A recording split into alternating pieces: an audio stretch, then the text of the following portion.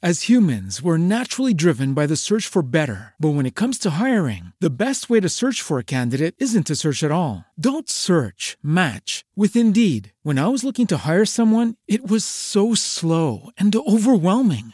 I wish I had used Indeed. If you need to hire, you need Indeed. Indeed is your matching and hiring platform with over 350 million global monthly visitors, according to Indeed data, and a matching engine that helps you find quality candidates fast. Ditch the busy work. Use Indeed for scheduling, screening, and messaging so you can connect with candidates faster. And Indeed doesn't just help you hire faster. 93% of employers agree Indeed delivers the highest quality matches compared to other job sites, according to a recent Indeed survey. And listeners of this show will get a $75 sponsored job credit to get your jobs more visibility at Indeed.com/podcast. That's Indeed.com/podcast. Terms and conditions apply. The Westwood One Podcast Network.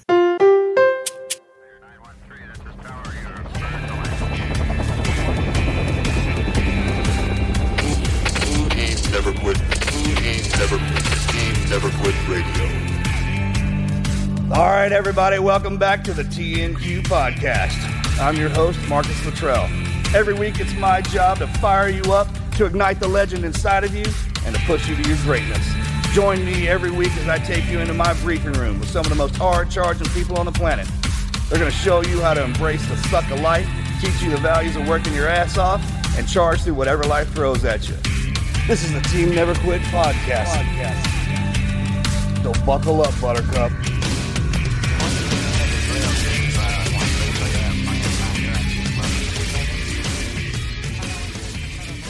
Team Never Quit podcast is sponsored by Navy Federal Credit Union. Opening a certificate from Navy Federal Credit Union is a great way to grow your savings for goals like paying for college or a down payment on a new home. Just imagine all the possibilities. Learn more at NavyFederal.org/save. Federally insured by NCUA.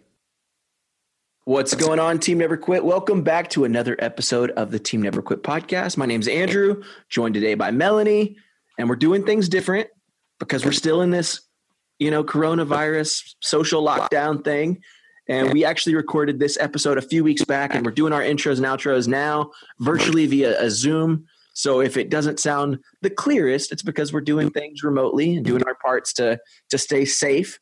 But today we've got someone super special to us, Taya Kyle. Melanie, are you as excited as I am? Yes, I am. Taya is one of my dearest friends. She's like a sister to me, and I truly love her. I love that she got to come down. I would have never in a million years thought that a few days later, the whole world would turn inside out. I mean, what's happened since I saw her just a few weeks ago is crazy, but I'm so glad that she got the chance to come down and record this, and it's a great episode. It really is. And this, you've probably heard Taya speak. You've probably written some of the beautiful words she writes on her social media account, but I'll tell you right now, this interview, she talks about some things that I've never heard her share before. And it's just a beautiful message that she shares this week. And I can't wait for you guys to hear this episode. Before we jump into Taya's interview, we got a Patreon question of the day from Kurt. And Kurt says, I know that it might be against the law to answer this in Texas, but I will ask anyways. If you had to live any place else in the world but Texas, where would you live? So Marcus and I have talked about this a lot. The only place I've ever considered living other than Texas, I was born in Louisiana, so I've thought about living in Louisiana, and Hawaii. Problem is, Marcus hates Hawaii. He cannot stand Really? Hawaii. So that's absolutely out of the question, but he can't stand it. His time he served there, I mean, I get it. That was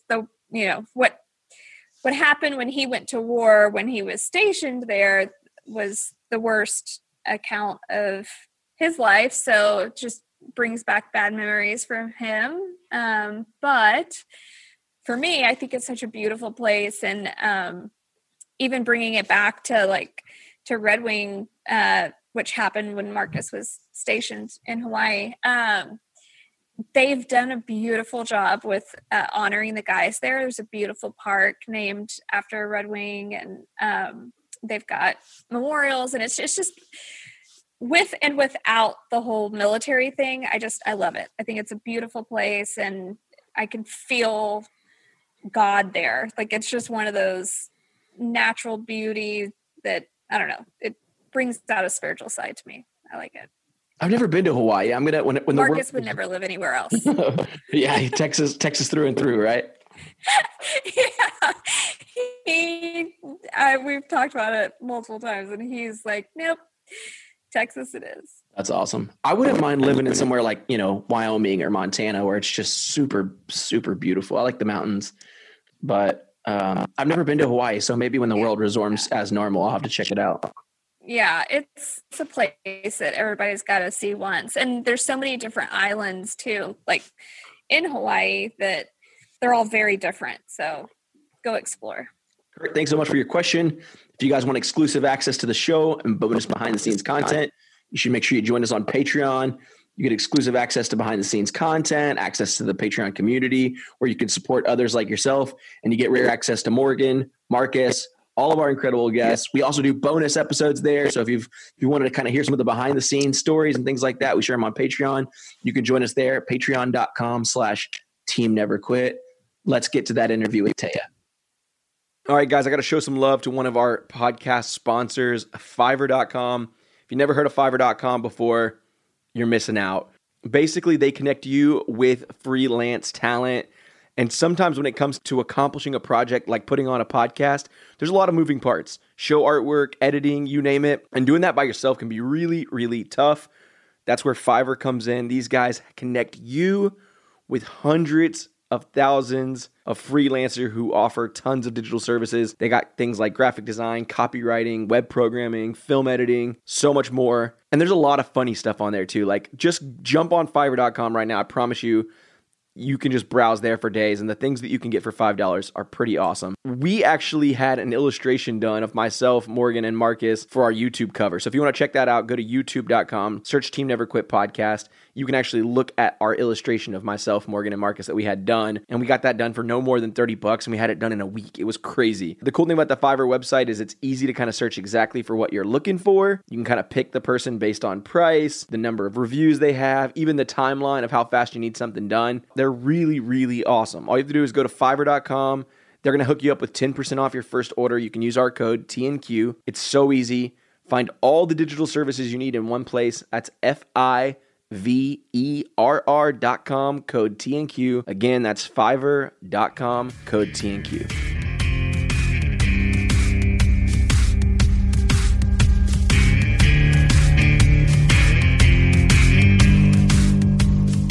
I wanted to ask you something, and then I think I know the answer, so maybe not. There's been a movie made with you portrayed in it. Before that ever happened, if you wanted to have someone play you, who would you have wanted? Okay, so that's a great question. And when Clint Eastwood actually asked me that question, and I was like, man, I never really think about it, but it has crossed my mind once in a while, right? And I was like, Sandra Bullock is the person that I think of, right? Because she's the girl next door. She can be goofy, she can be serious, she can be like gentle and loving, that kind of thing.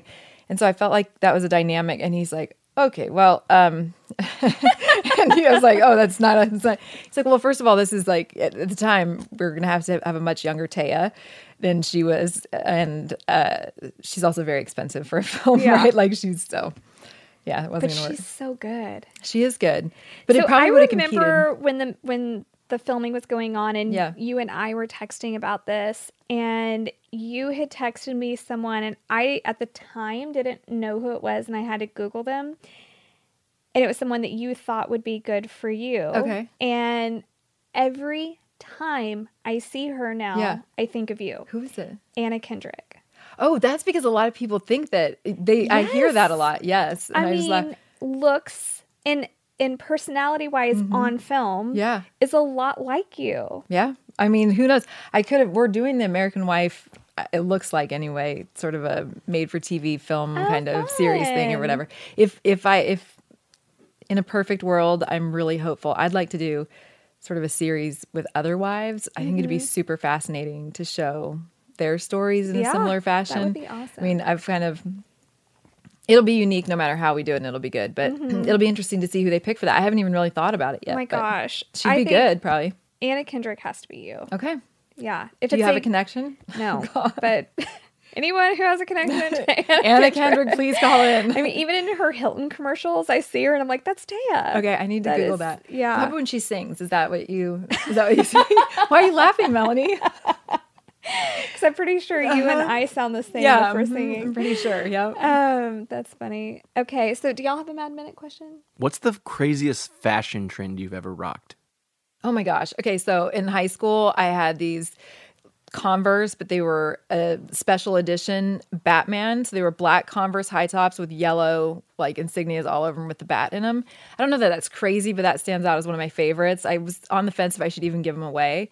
But you know, I feel like I've done pretty much I've taken all those opportunities to be adventurous in my fashion. Bangs?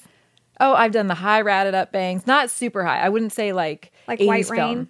Definitely not White Rain. No, I wasn't that far out of the box, but I feel like I like to do, you know what I really want to do is I love hats. I'm a hat freak, but they have these hats now that it's like a top hat, but for a woman. And they're like black and really cool and velvety. I'm gonna have to show you a picture, but I keep thinking I'm on the verge of rocking that thing. Oh my I'm just gosh. thinking the outfit will be really subdued, but it'll just be like all about the hat and some boots. Funny. Yeah. Oh my gosh. I'll have to send you a picture. So one thing, because I think we're alike in a lot of ways, yes. but so opposite in a lot of ways too. And I don't want to be opposite of you. What am I opposite One about? of the things that we are so opposite about is you love pranks. And you like to be scared and to scare people. Yeah. Well, true. I don't love to be scared, but I do like to scare other people. I absolutely hate to be, like, it makes me, it's really probably the only thing that will make me very angry. That's a good, I'm logging that in. Okay, that's good. I mean, very angry. Yeah. Not funny angry. Like, I will be very angry. Yeah. I don't like to be scared or pranked. Yeah. And you're like, not the angry where everybody laughs. It's yeah, no, angry like, where everybody gets the hell out of my house. Yeah, and I'm not going to talk to them ever again. Wow. Yeah, no, that's really serious. It's real serious. But I remember you telling me, I think it was April Fool's Day. Oh gosh. Like a couple of months after we all lost Chris. Yeah. And you did some prank on the family. And I don't even remember what it was. But I'm like, holy shit. Yes. How can she... What's your favorite prank you've ever pulled?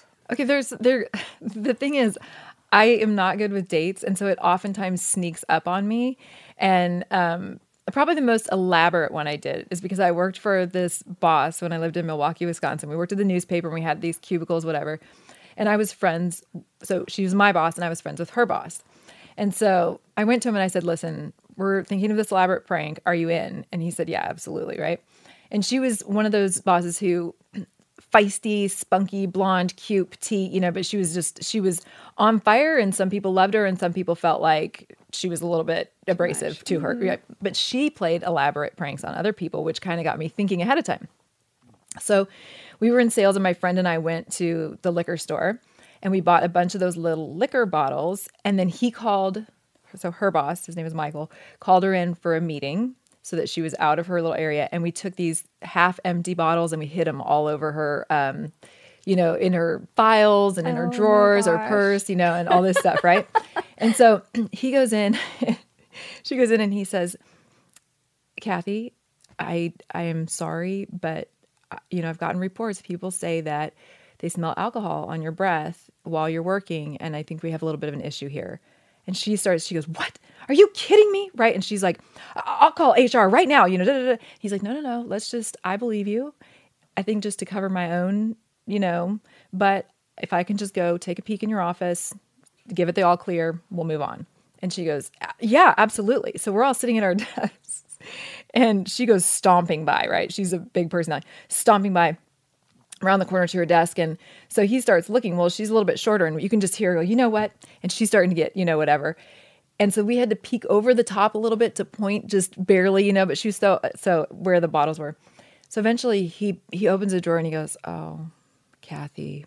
And he pulls out like one or two that are half empty or whatever. And she goes, you know what? you can take this job. And she throws her pencil against the wall.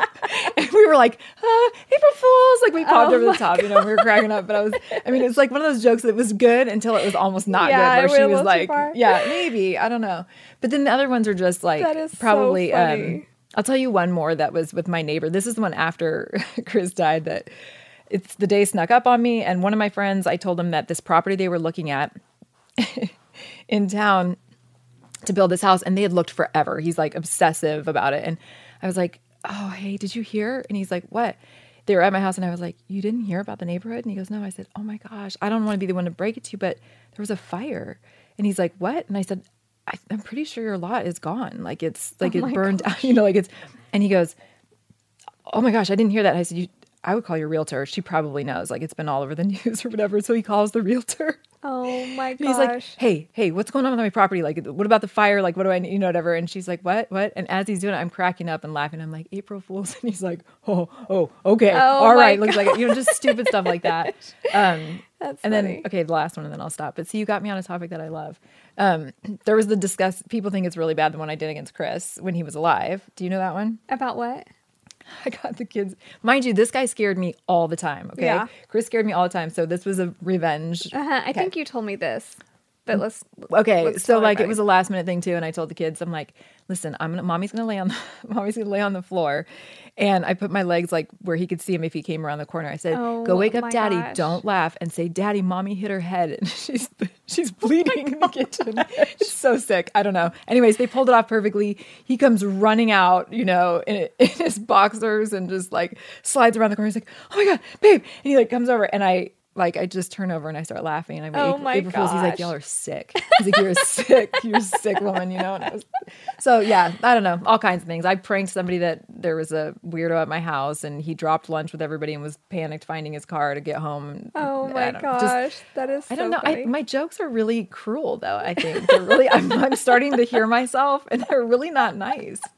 So I'm glad to know that you don't like to be scared in general. And then I hate to be scared, but I think it's funny that you other like to be scared. Sort of. I would never scare you, but I think your stories are funny. If you scared me, I would probably poop my pants because it would be so unexpected.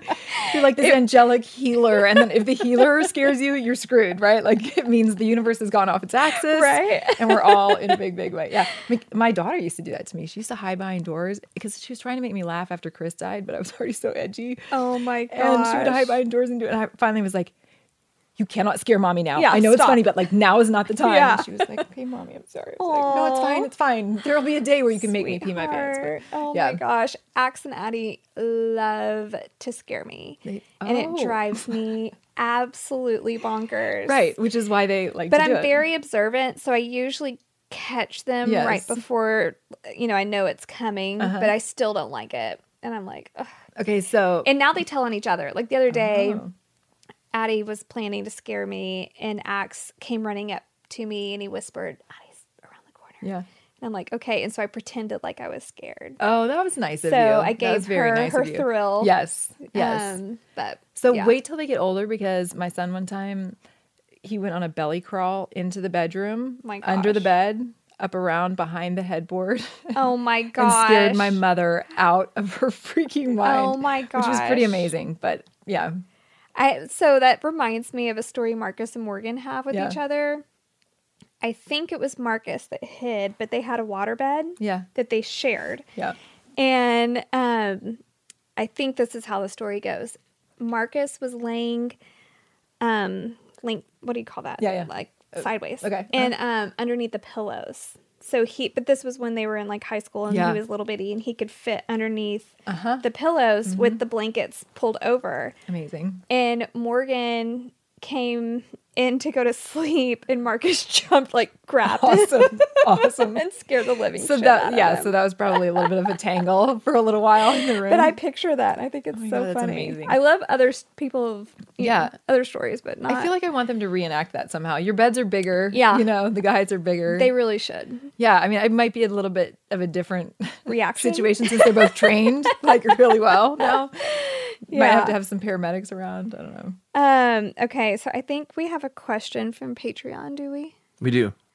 Randy asks, if you were to do the State of the Union address, you were going to be the president, what would the topics be that you choose? That's a really good question for the State of the Union address. I don't know. Look, I'm going to come at this from a parenting point of view. I would start talking about how we respect people.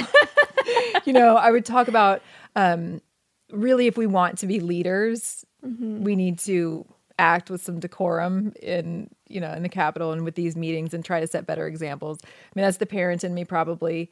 I really think that there should be term limits all the way around for all of these people. So I know that the State of the Union would not be the time to do it, but that if I think of the things that I would really like to shed light on, it would be that. I would obviously Pelosi's out.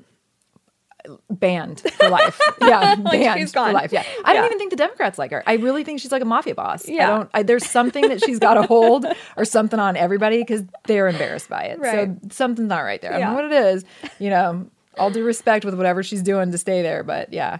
And I would change definitely some things about the military and so forth. So if I could do those changes and then make the address to, say it all. But I don't know. Right now, I don't know. I think I would just give people hope that the economy is good, and I would be celebrating that. And I would talk about how we need to come together, and it's okay for us to have differing opinions. But I would look at what we can celebrate. I mean, I think there's a lot of things that are going really well right now. And I don't know. I mean, if I was going to have some people stand up, I think I would really celebrate all the legal immigrants that we have coming to this country. I think it's super cool, and I have no idea why we don't pay more attention to that, but I would have a total celebration about the numbers of people who are going through our process to be here legally. Because it's amazing. That's why we're still the melting pot. It happens every day, but we don't talk about it. We're just so focused on people who are illegally here as if that's the issue. So, and I'm not trying to get into that issue. I'm just saying it almost is presented in a way that negates the fact that we do have people coming into the country every day. Yeah. They're here legally, citizens. It's great. So, Yeah. yeah. That's a good point. A lot of people don't know you pre 2013. Yeah, that's true. So, I've been blessed with getting to know you and your family and everybody. And I love hearing about you and your growing up and you going off to college and just being adventurous and taking risk. And if you will, just tell the listeners a little bit about that. Yeah, it's interesting that you say that, because I do think when I look back, I was definitely a weird mix of adventurous and sort of fearful about certain things, but definitely more adventurous and willing to risk in spite of any fear in order to have some of those thrills. And I grew up in Oregon, which I loved. And I look back now and I think what a blessing it was to have such a diverse group of people around me, artists. I think I loved the beauty of it, but I also feel like I was never, and even when I was growing up there, which is weird because I was born there, I didn't feel like I was supposed to be there. And it was just rainy and gray a lot of the year. And for whatever reason, so I left when I was 18 and I've never lived there since. I do like going back to visit, and I love going in the summer, but I went to school in Wisconsin, and, I had a lot of actually really hard experiences in high school. I was suicidal in high school, which I don't think people who know me would know that even. I'm not even sure if my best friends knew it. And I look back and I know exactly why. And I didn't know how to stand up for myself, and I cared for people deeply. And so I got roped into some things that were, looking back, pretty emotionally abusive, but I didn't realize it because I was just so. I'm very protective of my own kids that way, where, I actually, I took your advice of giving them an incentive not to date anyone seriously through high school. I'll take them on a dream trip. I tell everybody that. It's the most amazing thing ever. It gives them the out, right? Mm-hmm. So it gives them an incentive to take care of themselves and figure out who they are before they start taking care of somebody else. That was the big trap for me, is I was able to take care of somebody else, but I negated the opportunity. I missed the opportunity to take care of myself and figure out what that was like. So college was an extension of that. I was, dating the same guy that, looking back, it was harmful with his family too. It wasn't, just him. It was a whole situation, and his family had their own dysfunction and all of this stuff, but looked like the perfect family from the outside, which is a mind screw. So those were hard years. And then when I went to school in Wisconsin, I always have this tendency to think I'm going to go on this great adventure and it's going to be amazing. And I feel like something in my life is almost destined to say no. And that's true for everybody, right? Mm-hmm. We all suffer, but I've really been surprised at how horrible some things have been along the way.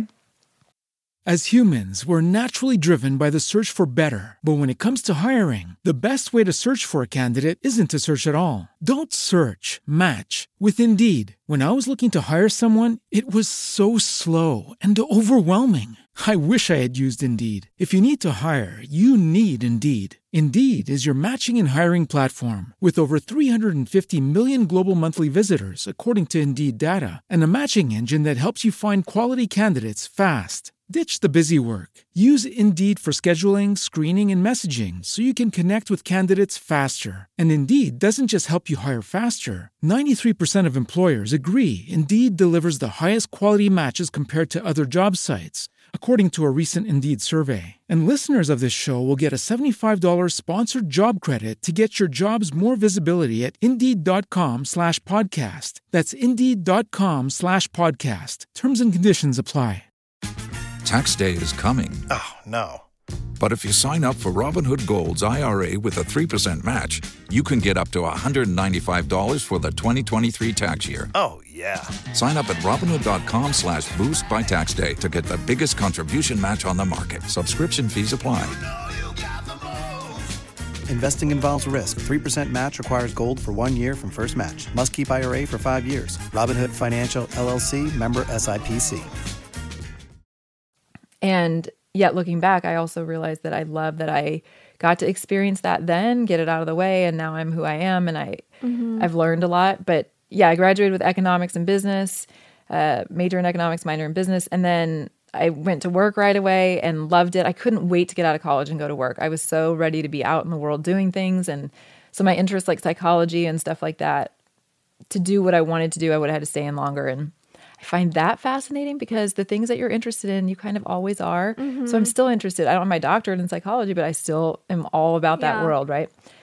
And then after that, I just thought, my mom would always say, you're going to move to Wisconsin and you're never going to come home. People stay where they're, she can be fatalistic about things, where they go to college. And so I definitely heard that and wanted to make sure she wasn't right. And so after I worked a couple of years, I moved out to Southern California. And What brought you there? so my mom grew up in Pasadena, Southern California, and then I have some family in Orange County. And I wanted the LA experience too. So I moved to Long Beach, and I thought, growing up, spending a lot of our summers down there, I loved it, and we had family there, and it felt very natural. But I also just thought it was something I should do in life. Like, I should have that opportunity. I still think there's got to be a time when I'm in New York for a while, because I also want to be, I don't know if I have to live there, but spend a few months maybe, you know, I don't know. So I definitely still have that adventurous sense, like I know you have. You've traveled the world, and I would love to do that at some point, do more of it, which you've introduced me to a lot of cool places. But yeah, it was a long, painful road. And then I think that when I met Chris, it was a different kind of adventure and a different kind of pain and joy. And it's continued to be that. But really the joy with him and the love, the way that he was able to love, is extraordinary to me still. And there's a way that it naturally lives on in our kids, which is super cool to see. But I don't know of another man who loves the way that he loves. And maybe I just don't know them that intimately, right? I don't know them that intimately, but I feel like I know people well, and I get into their psyche and stuff. But he had a unique way of doing that. And I think, I don't want to get too sad about it, but it would be, I think if Marcus, God forbid, something happened, I think that would be the same for you, because there's something different about the way that he loves, and the way that he loves you in particular. Right. It's unlike anything you have experienced. Like, people that are really good friends with him, they will all say, "Oh, he loved me. I know his love." But it's like, no, you really don't. You don't. Unless you're laying your head next to him at night and having those babies with him and experiencing life at all ups and downs, you don't know. Yeah, it's true. And the way that, the things that I see from the outside, the seriousness that he takes his love for you is, I think, part of what, if people are watching, they can tell, right? There's nothing really too big or too small. It's a respect, cherish thing. He has both of those things for you. He also loves to put you up on that pedestal, right? And serve and be romancing you. And I don't know, it's just an interesting mix. And like you said, it's obvious that even though you both coexist really well, that there is so much depth that nobody gets to see, which is, I think, what it also indicates how special it is. So yeah, so you get it. I think that's the, and that was definitely the thing that I had to grow the most. That and children really are the two. And I've had a lot of crappy things that I've grown from, but he was the game changer. Mm-hmm. And he's the person that I changed for. And I think I knew that there probably isn't anybody else. I used to laugh at him and say there's nobody else that could have put up with me. You know, nobody else is strong enough to be with me. But I think there was nobody else that was the right mix of things to make me see how I could be better and want to be better for it. Yeah. Oh, yeah, that's okay. Made me cry. That's right. The funny thing is I was reading self-help books from like high school. I love to develop, but it's a different way when you really truly love somebody and you're ready to have your soul forged for that person is different than just being better and developing yourself, you know? One of my favorite things I've ever seen about Chris was the home video that you shared. Yeah. I'm going to cry. And sorry. No. The people that listen to this podcast have to think like Melanie's the biggest pussy. No, you are bawl my eyes out because you're like straight steel as far as strong. You're like steel magnolias, right? You're the soft and the strong.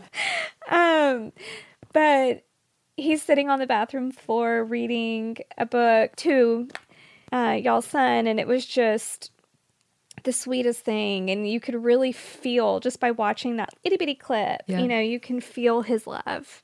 Yeah. And especially I'm an empath, so I can see something and immediately feel that. Right. And that, I don't know what it was, 30-second clip that I saw, I was like, gosh, he loves hard. He does. He loves big. And, you know, it's interesting because you are an empath, which is also why this podcast is good, because you feel and you're an amazing communicator and storyteller. I've always loved that about you. So I would say that's part of what makes you so amazing and strong is that emotion.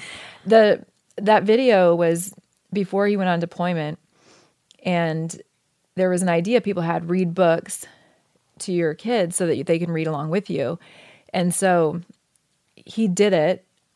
He was almost not going to do it. I think it was like the night before he left, and then he decided to do it. But we put the video camera up there on a tripod and walked out so that he could just have that time to do it. But it ended up being this really prophetic, sad thing. And Chris didn't think he was going to come home from that deployment. And so when he was reading to him, it was hard. And I remember him coming down the stairs afterwards, and I could just tell there was such a heaviness in his heart. And he says something at the end of that video, like, just savor one more book, buddy, because I think he says something like, I think you might want this someday if I'm gone, or something like that. And I was like, it was just but it's so beautiful. And it was calm, patient. That heaviness that you felt was, it was like that gentleness in such a way that is all encompassing. You felt really, and that was something about him that I was so attracted to, because as strong and tough as he was, he had this way that was so,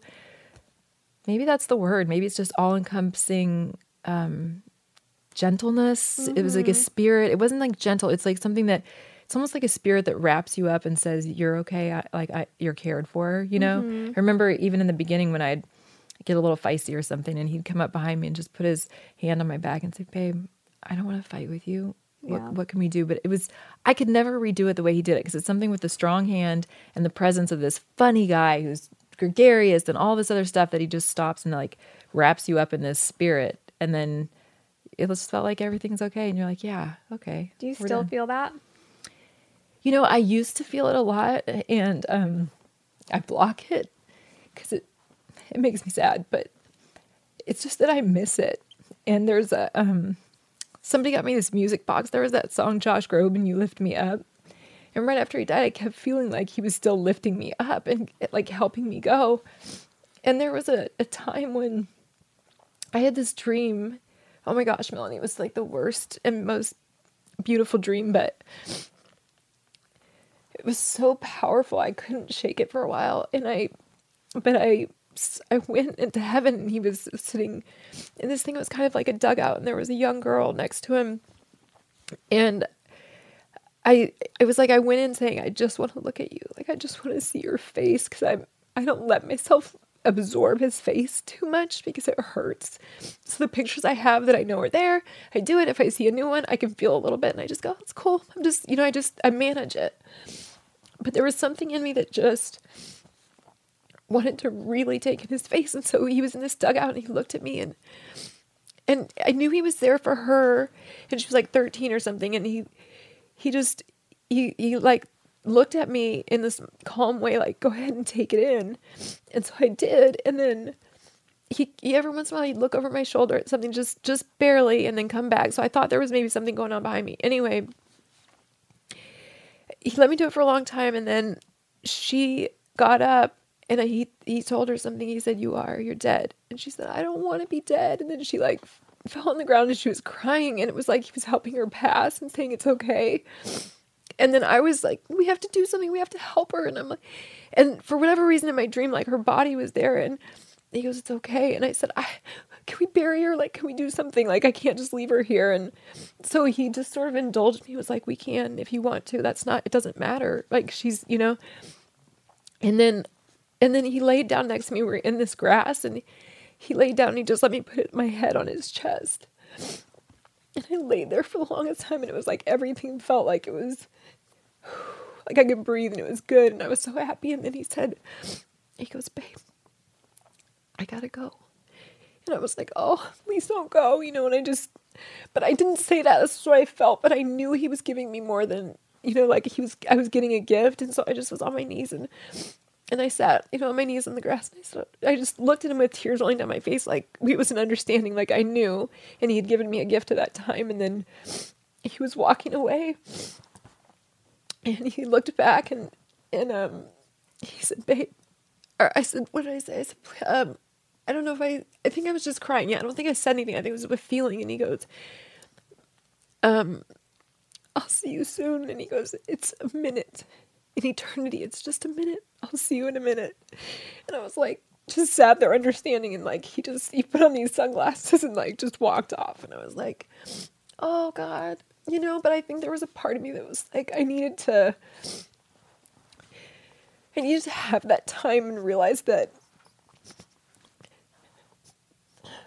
I don't get it again, but like have it one more time and like absorb it and let him walk away.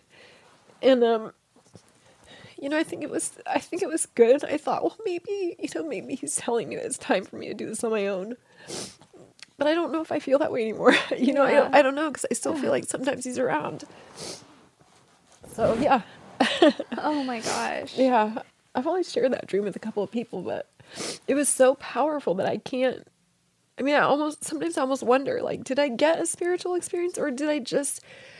Yeah, it's so powerful. I'm overwhelmed whenever I don't think about it much because it's big. Who do you think that little girl was? My impression, it was like, I remember she had this red hair and thick glasses and choppy hair. And it almost seemed like she was, I hate to say it, I felt a sadness for her. Like she was almost went through this world for 13 years being just kind of ignored or not acknowledged. And so it felt like he was sitting with her for a little bit just to give her some time before she had to know that she was dead. Like she just kind of was sitting there going, she didn't know, but he was just being patient with her. And then, it was definitely nobody I recognized, and I didn't think it was anybody he knew before. And when he was looking over my shoulder, I felt like there was stuff that was going on that he was knowing he had a job to do, knowing he had something he had to be doing, but wanted to give me that time. Like he's still the protector. Yeah. And that he was like helping somebody else transition from maybe an unexpected death. So she was like 13, 14, something in there. And it was just like he was just so calm and patient with me, letting me look at him at the same time, calm and patient with her, and just kind of taking care of everybody. And then it was like he had more work to do or something. Oh my gosh. I know. What's funny? Do we have funny stories we can talk about? That's really heavy. Okay, well, we don't have to get into everybody knows your story with Chris, you know, and so I don't want this to be about that. Yeah. Google it. I mean, if you haven't seen the movie, if you haven't read American Sniper, An American Wife, and Barbara Walters has nothing on you though, because like you can get in the whole story, but like I don't tell that story to people, but you're very good at it, and it is part of my story. But I will say, we talked about this a little bit before too, that it becomes a part of your story and it lives in me. But I am different, and I know we talked earlier today about how I looked back at the gravestones, and at the time that we put in Chris's, it was I felt so much pressure to try to get it perfect for him. And since we had talked about a lot of things, but not a gravestone, I had no idea what to do. So I ended up getting this. Green was his favorite color. And I went to all the details to make it his favorite. And I was thinking, a gift I could give my children, because it was also really expensive, is to just pay for mine, have it done. Don't worry about it. If you got enough to carry when somebody you love dies, right? And so I just did it all really from a very practical standpoint, and also because I wanted the children represented with him too. And so we have, their hands. I love it. And I really thought about it, and I thought of, in my life, what does my life stand for? And they're going to be the biggest things that, if you want to know me, you'd know I think that's the biggest and most important part of me. And I don't mean it like, I fully anticipate and expect that I am raising them to leave. Like I do not, I'm not their problem, not that I'm a problem, but I'm just saying I don't want them to be tethered to me forever just because I love them. I think I love them enough to say, I am giving you my best so that you can be free. Of course, which is the hardest job as mom. Right. Yeah. And I think that's, so it really is. It's the most difficult job as mom. Yeah. And I mean, and you're so close with Hunter. So I watched I have for a very long time with Hunter, watched how you've navigated life with him, and felt very much like you're a sort of a mentor in that area, or I don't know the word I'm looking for, but a role model. Thank you, role model. Thanking myself for coming up with the word. Thank you, Taya. You're welcome, Taya. Because I do see that you love him so completely, and then you've let him have all these experiences in life, and you have this close, cool relationship. And I feel like that's very similar to what I have with my kids. And yet, yes, I watched him grow up so fast, right? That I remember having my son little, and my daughter too, but like, just because you had a boy, and I was thinking, what just happened? That's going to happen to me. I'm going to turn around, like that. It is. I mean, if you think about it, you and Chris were at our wedding. Yeah. And Hunter was 12. Yeah. Yeah. So he's 22. That's a heartbeat. That's crazy. I mean, think about that. Like, I know. It happens so quickly. Yeah. It's like that Fiddler on the Roof song where it's like, turn around and she's 4, turn around and she's, and I think because of that, I've actually appreciated, because of Chris's death, because I had a cousin who died young. There are a lot of but I really try to cherish the time that I have. And I realize that it's very short.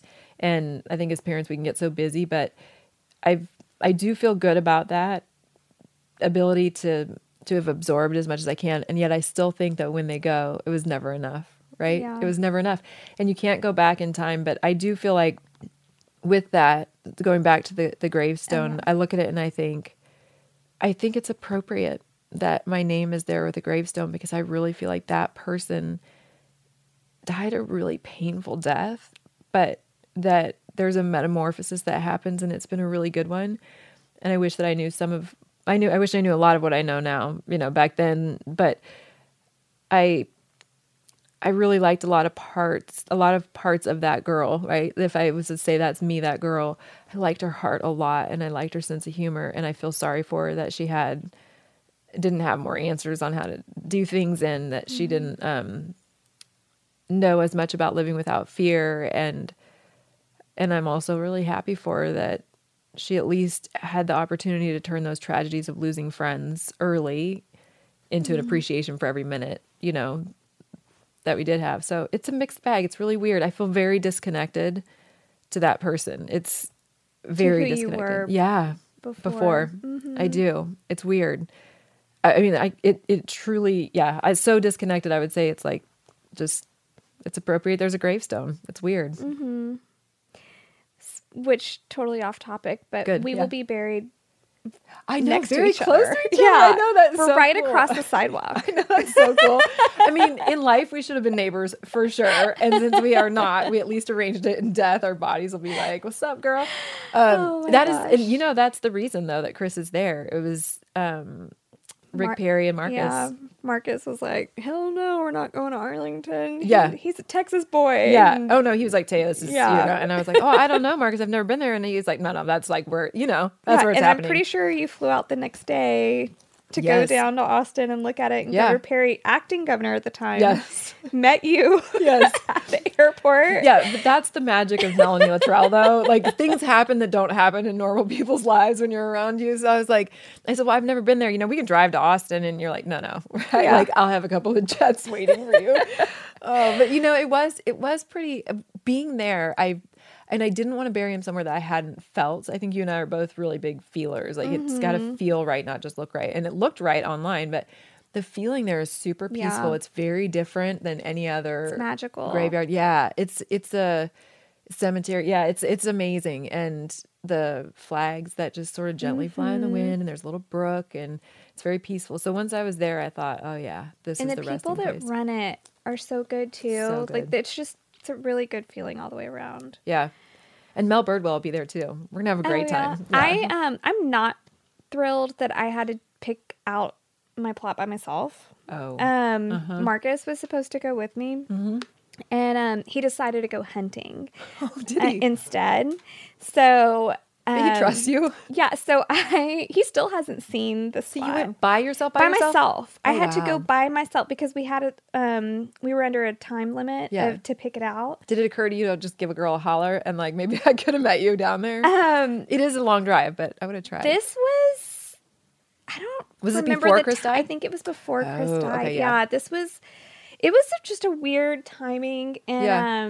anyway, it was very uncomfortable. Yeah. Walking, I Yeah. think with his name's Harry that Yeah. runs the like, Picking it, oh yeah. yeah, where do me and my husband want to be buried? Yeah, he's not here. I'll tell him about Yeah, I will tell him. I'll take a picture and send it to him. That's funny. Yeah. Yeah, but we're literally across the sidewalk. And you're on the hill instead We're of on the flat. hill. Okay, Uh-huh. so does the head go down or up? Did you consider You know, these I things? thought head under the tree, feet facing sidewalk. As humans, we're naturally driven by the search for better. But when it comes to hiring, the best way to search for a candidate isn't to search at all. Don't search, match with Indeed. When I was looking to hire someone, it was so slow and overwhelming.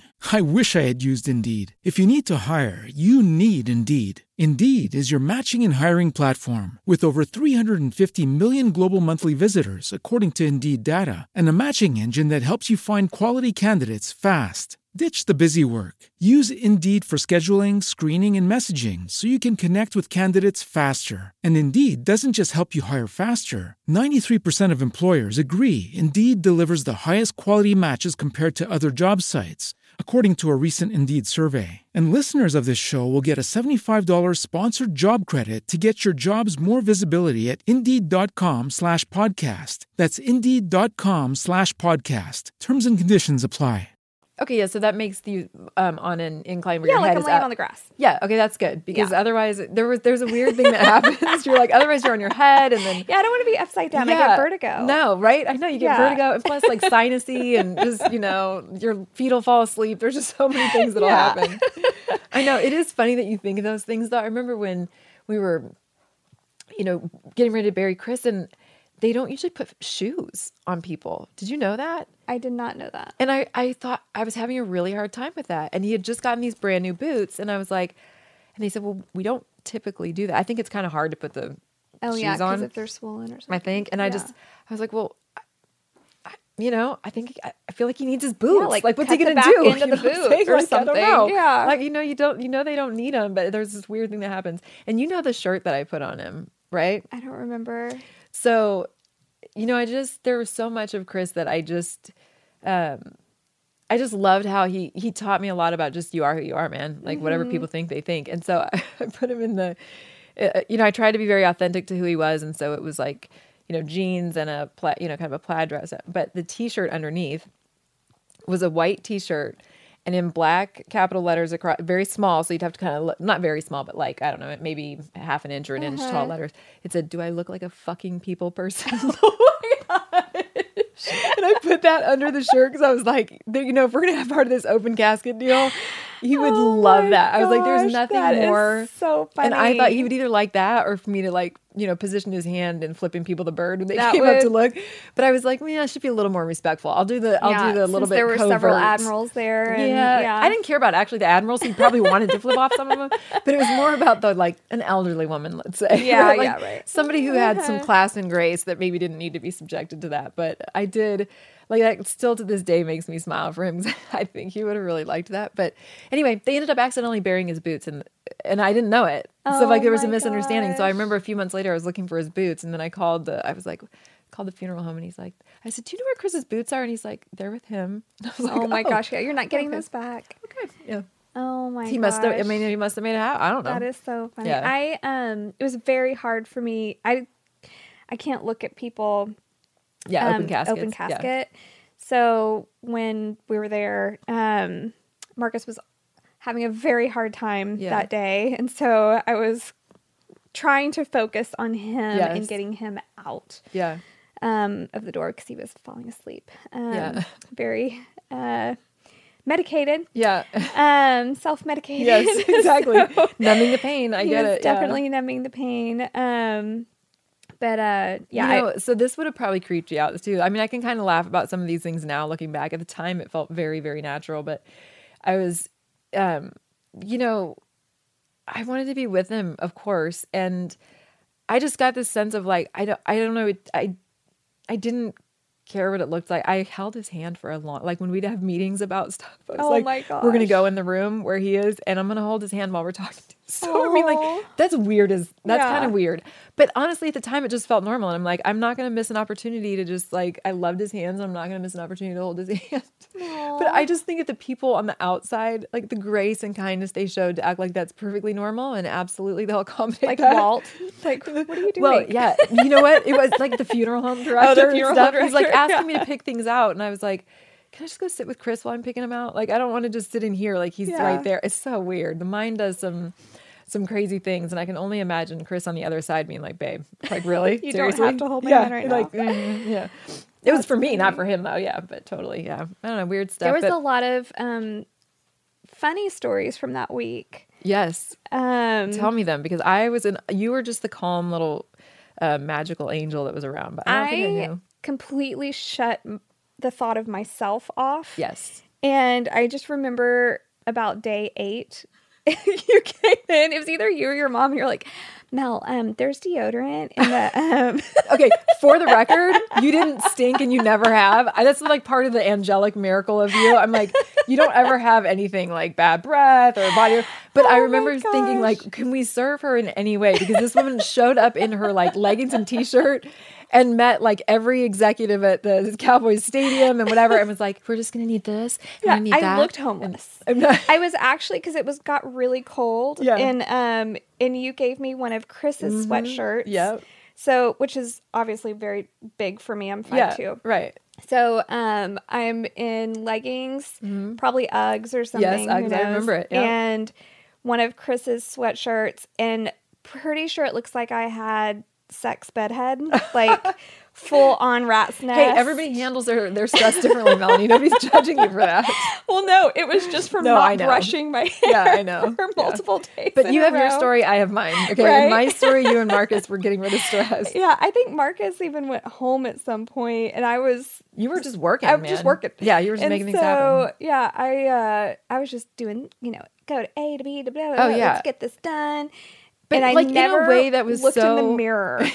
And I'm sure all these people are like, who the fuck is this homeless chick? No, I think everybody was like, this woman is of another kind, because you just were so selfless in caring for people and making sure things happened with a voice like this, that everything is fine. But like, it's like there's not going to be, nobody's going to take advantage of anything when you're taught.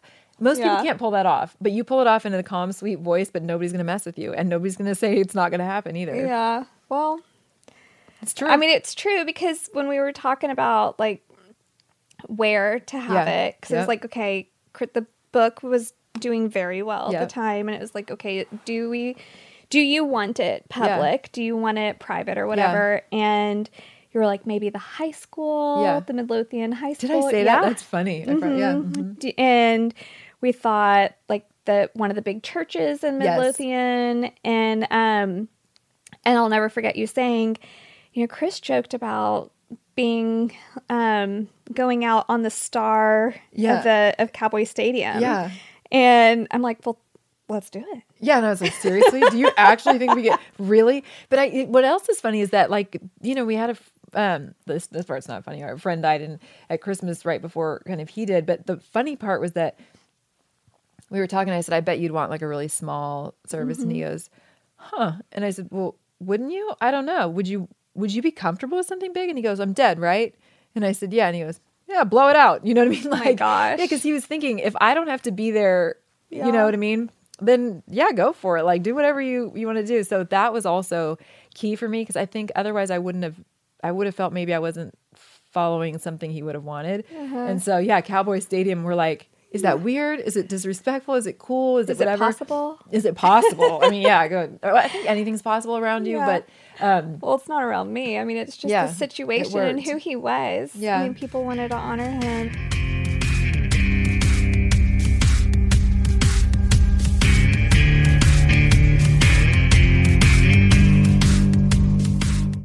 As humans, we're naturally driven by the search for better. But when it comes to hiring, the best way to search for a candidate isn't to search at all. Don't search, match with Indeed. When I was looking to hire someone, it was so slow and overwhelming.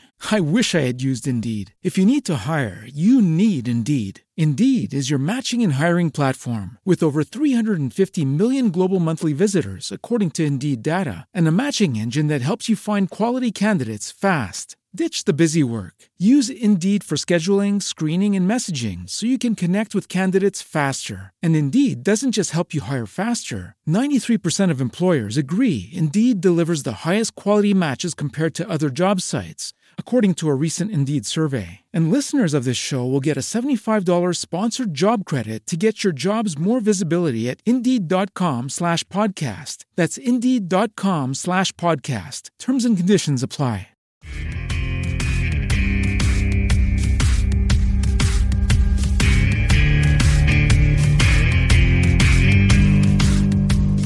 Jerry Jones, by the way, for whatever people think of him or don't, he was so lovely about all of that. And to this day, it really is a special thing for him. And we're working on getting the Medal of Honor Museum not working on it. It's already planned to be in Arlington, but they had an opportunity. The guy Joe Daniels, who designed the 9/11 in New York Memorial, he was meeting with Jerry, and Jerry still feels like this very strong patriotic connection about that time. Everyone that worked with that organization bent over backwards and never said no to anything. Yeah, it was cool. It was really, really cool. I mean, so many different people orchestrated that, you know, and had a hand in it, but it was really neat to see everyone work together. Yeah. And such a blessing, by the way, for me to walk away from the casket. The only thing that I could do to walk away was to just take a minute and go, okay, you know what? You're at Cowboy Stadium. Think about how cool this is for your husband, right? That's the thing that got me, because I had to switch something off of what I felt and do something of. So for me, I think, what if that was in a really somber environment? I might not have left. They might be like, still waiting for me to come out of it, So that kind of was a neat thing to think that in some way that would make him happy, or he would be impressed by that. Like, whoa, I can't believe you pulled that off.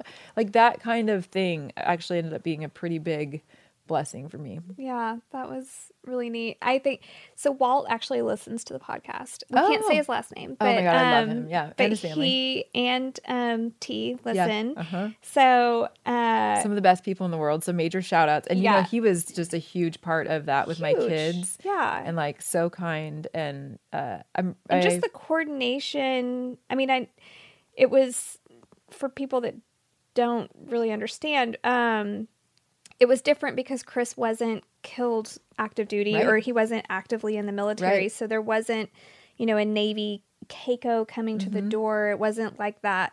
But in the end, they did send Walt, and Yes.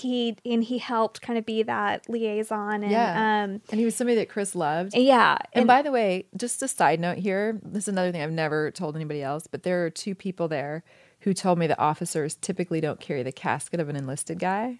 oh my gosh, And they're there and they look like they're representative and they have their own big podcast and everybody thinks it's a caricature of a man, can't stand the person.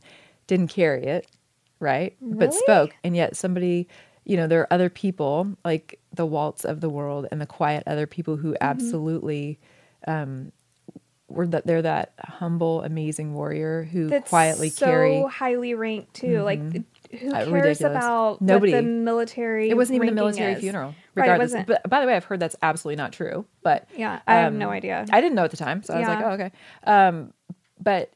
But I do look at somebody like Walt and T and just think those are the people that are just 1 in a million too. They're always going to be those quiet, living a good life, humble, best people. And I think Walt, I believe, is the one that my daughter was asking. She had the folded flag, and there were the bullets from the 21 gun salute in there. And she turned to him and said, "Are these the bullets that killed my daddy?" Oh my gosh. I know. And he just bent down and was like, looked her in the eye and took her hands and he said, "No, honey, those are not. Those are in heaven with your dad." And I mean, like out of the blue, right? my Like gosh, just, I that is know, terrible. crazy. I know. And it's just like the innocence of kids, but that comfort level to ask somebody Yeah. that, and Just you know, so she won't be scared of it. yeah, he was just a rock for the kids and for me. And I don't know, that whole thing, I mean, they're Yeah. they're, There was a lot of horror stories from that week too. yeah, Like weird horrific stuff. things that happened. Uh-huh. Anyway, It brings out the best and the worst. it of people. really does. Yeah. But one of my favorite memories from that week, and this is only for 1 or 2 listeners, Walton T. Yeah. He's total surfer. Yes. And like beach bum in Texas. And so he's like, I have to have cowboy boots. Yes. And so we went and got cowboy boots, and I still have the pictures on my phone of Amazing. him picking out his pair of cowboy Yeah, boots. he has to have them. And it's so funny because they came and visited. Yeah, does he bring his boots? Yeah, and he brings his Okay, boots. okay, But perfect. it's just so funny because we that Yeah. sad week and Yes. a week that we'll never forget had some fun memories. And if too. it didn't, I think Chris would have been really disappointed. Like if there weren't he'd been to enough wakes too where you have to be super respectful, which everybody was. You have to have your people and care for each other, and then you have to laugh. I mean, if you don't, right? Like we had to laugh there's no sense in any of it if you can't help each other blow off some steam with laughing about something, especially for a guy who laughed all the time. And people don't know that. If they didn't know him and they just see the movie or the book, it was dramatic. So we didn't talk about all the laughing stuff, but he was laughing all the time, which is pretty great. And Walt's son and our son, is funny to watch those 2 together too at Lazy J. And I don't know. Yeah. I think I might still have he doesn't bring a cowboy hat with him, does he? I think that might still be at my house because I couldn't figure out. I need to ship it to him if not. And so next time he needs to wear the hat Oh my and gosh, the how boots funny. with a Hawaiian shirt, right? Yeah. Yeah. Yeah. Oh my gosh, I love them. Both Yeah. of them. Their whole family. Something since then that I have personally seen in you that has been a big change. And like you say, you're not the person you were before or Yeah. whatever. You're just not good or bad, but just a different person. Well, I'm good. No, I'm just kidding. I'm just kidding. But your faith has grown Oh, yeah. enormously. And I really admire that. I mean, it's no secret. My faith is how I get by. Yep. And I really look up to you and how you use that as your rock. But not just in bad times, like every Yeah. day. You're recognizing it in good, you're recognizing it in bad. You're always praising our Lord who's given us everything, Yeah. good and bad. Yeah. And your ability to pray for somebody is beyond any of the big TV preachers. Aw. Like, you blow anybody and everybody out of the water. You might be biased, but I like And it. I'm not. Like, it doesn't matter what is going on in my life. If I send you a text and say, hey, can you pray for me? Like, Yeah. and I'll just say 2 words, and Yeah. you will send this 3-page text Yeah, prayer seriously. that is so on point. And I only gave you 2 or 3 hint words, and it's so on point. And I really feel like God's given you that gift to pray for people. What do you think? I mean, obviously, loss has catapulted that, but Right. what else? Like, who are your mentors that have helped you strengthen your faith? So, I find it really actually pretty interesting that I can pray out loud like this, because I grew up saying Our Father, but it was more private. My dad prayed at the dinner table, but it was a very similar prayer each night. So what's interesting is I really never did pray out loud until Chris and I, started doing it with the kids before he was killed. And it wasn't something he was very familiar with either. But I remember early on when we lived in California, there was a friend of mine who prayed with me out loud when we were on a walk, and we sat down on the sidewalk, and I thought, that's extraordinary. I've never experienced that, like a friend that just sat with me and prayed. I was blown away. And then my aunt did it another time at our house, and I was like, this is so moving to me. I have to get out of my comfort zone and try to do this for other people. And so that's really what started it, was that I was so touched and so moved in a way that I hadn't been in any other way. And so I wanted to try to do that for other people. And it's been a journey of like pushing myself. Cause I remember a couple of times I felt like this nudge, like pray. And I thought, seriously, I'm going to suck. I was talking to all these, I'm always so scared I'm going to say something stupid. Yes. Right. And I remember saying it, but this is what I found is I did it to a group of police officers they weren't in uniform. So it was a off-duty conference or something like that. And I knew I wasn't in a place to do it, but I felt that urge. And so I said, guys, if you'll just indulge me, I just want to pray over you. It's just my faith. And if you don't mind. And I stumbled through it, but I said, look, I know I'm stumbling, but I hope you hear my heart. Right. And so that's kind of the way I did it. And I got a lot of good feedback from people, even though it wasn't like a great eloquent prayer. And I knew going in it wasn't going to be, but I just felt that urge to do it. And what I found is that people are so kind about it because they know that it takes courage to pray out loud. I mean, and I find the more conversational, the better. And even if it's like, there are times where I'm praying and I go, God, I know I don't know even what I'm trying to say, but I'm just asking the Holy Spirit to translate because you know my heart. I just think you have to give yourself freedom to not have it all figured out. Yeah. Well, you do it very well. Thank you. Is there any preachers or anybody that you kind of look up to, or? Yes. I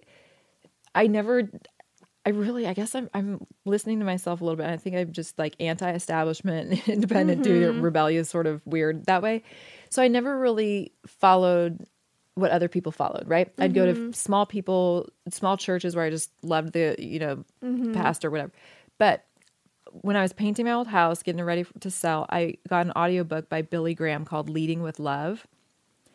And some of the things he said in there were so poignant. And one of the things he said that I absolutely loved is he talked to a group of guys that he was starting out with. And he said, what are the main pitfalls for people who are evangelists? And they said it was sex, money, power. And he just decided, okay, if those are the problems, how are we going to avoid and just make sure we're not even tempted? And so one of the things I loved is that I think he knew he could trust himself, but he also knew that evil is evil and it tempts all of us at times. And so how could he just remove the temptation? And so they did things, they wouldn't even accept money at all. It didn't go in their hands. It went to an accountant. And I just loved some of those ways that he attacked life on a realistic level.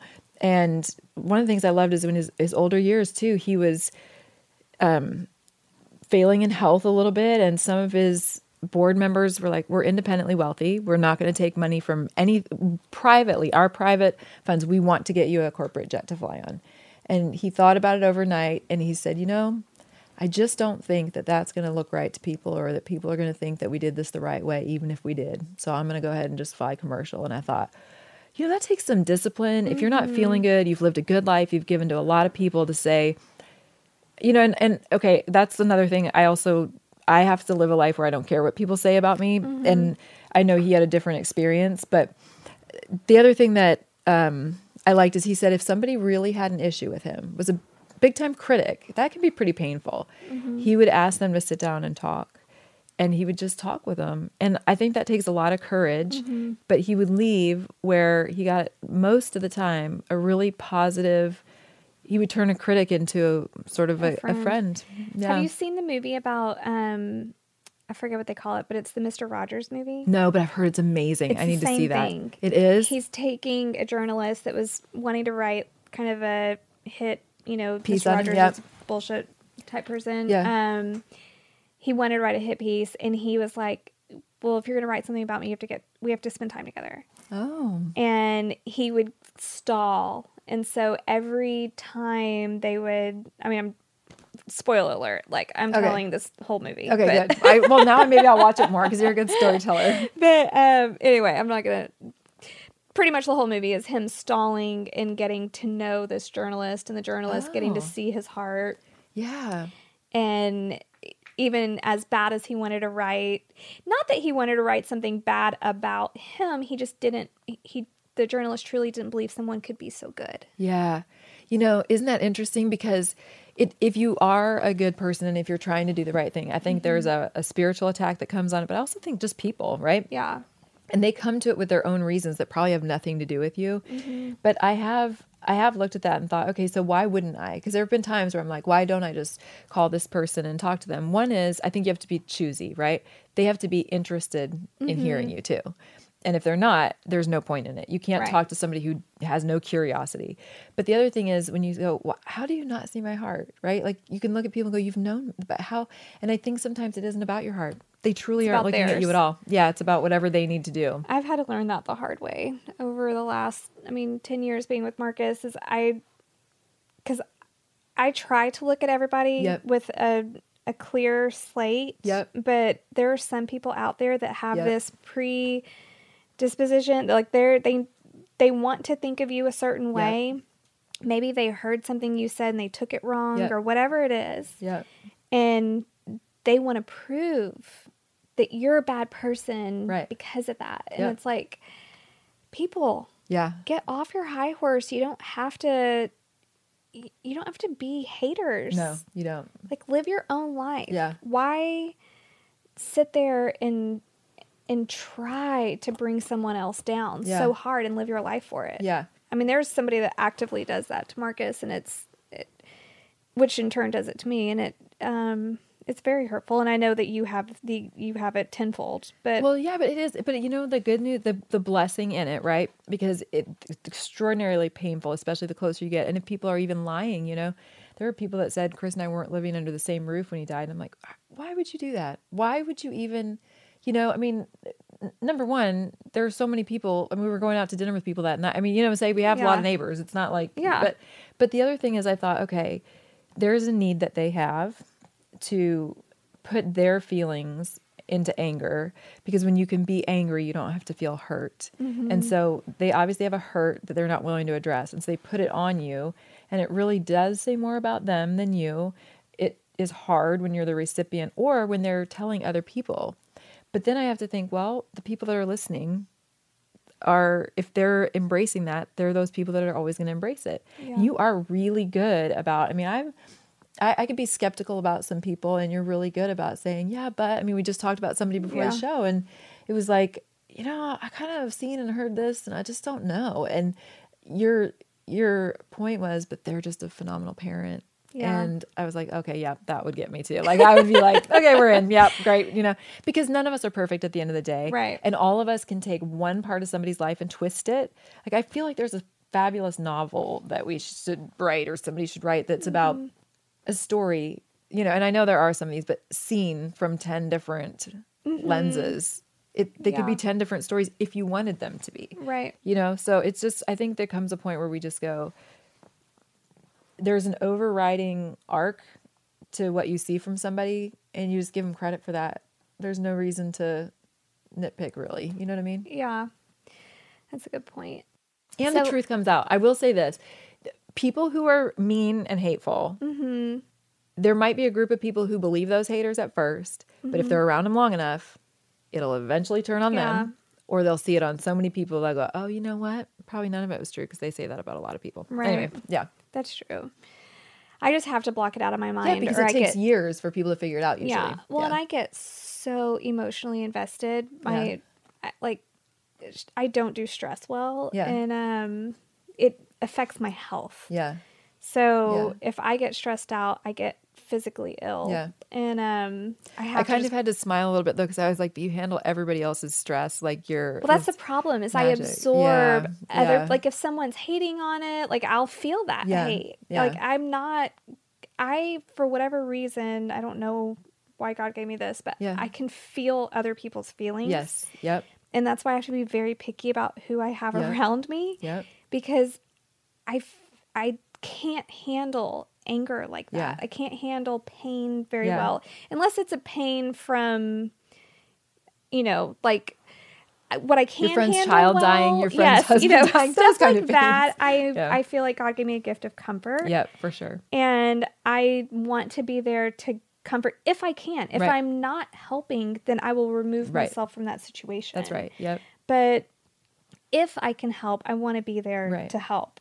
One of your posts that you made that is one of the most impactful things that I've ever read is your 7-year post and how you had given yourself 7 years to basically like figure it out and cope and you would feel like you would feel some sort of healing at that point. Yeah. And you've reached that 7 years where now that it's 7 years plus 26 Dude, days. you're good. That's awesome. That's really good. I'm like, what year 25 is it? days. Yeah. How do you feel now? And what do you feel like the next 7 years will be? Ooh, that's a great question. So I feel now, it's interesting because I know I'll be a lifelong learner. That's just how I am. And I like to develop. But the 7 year with respect to Chris was huge for me.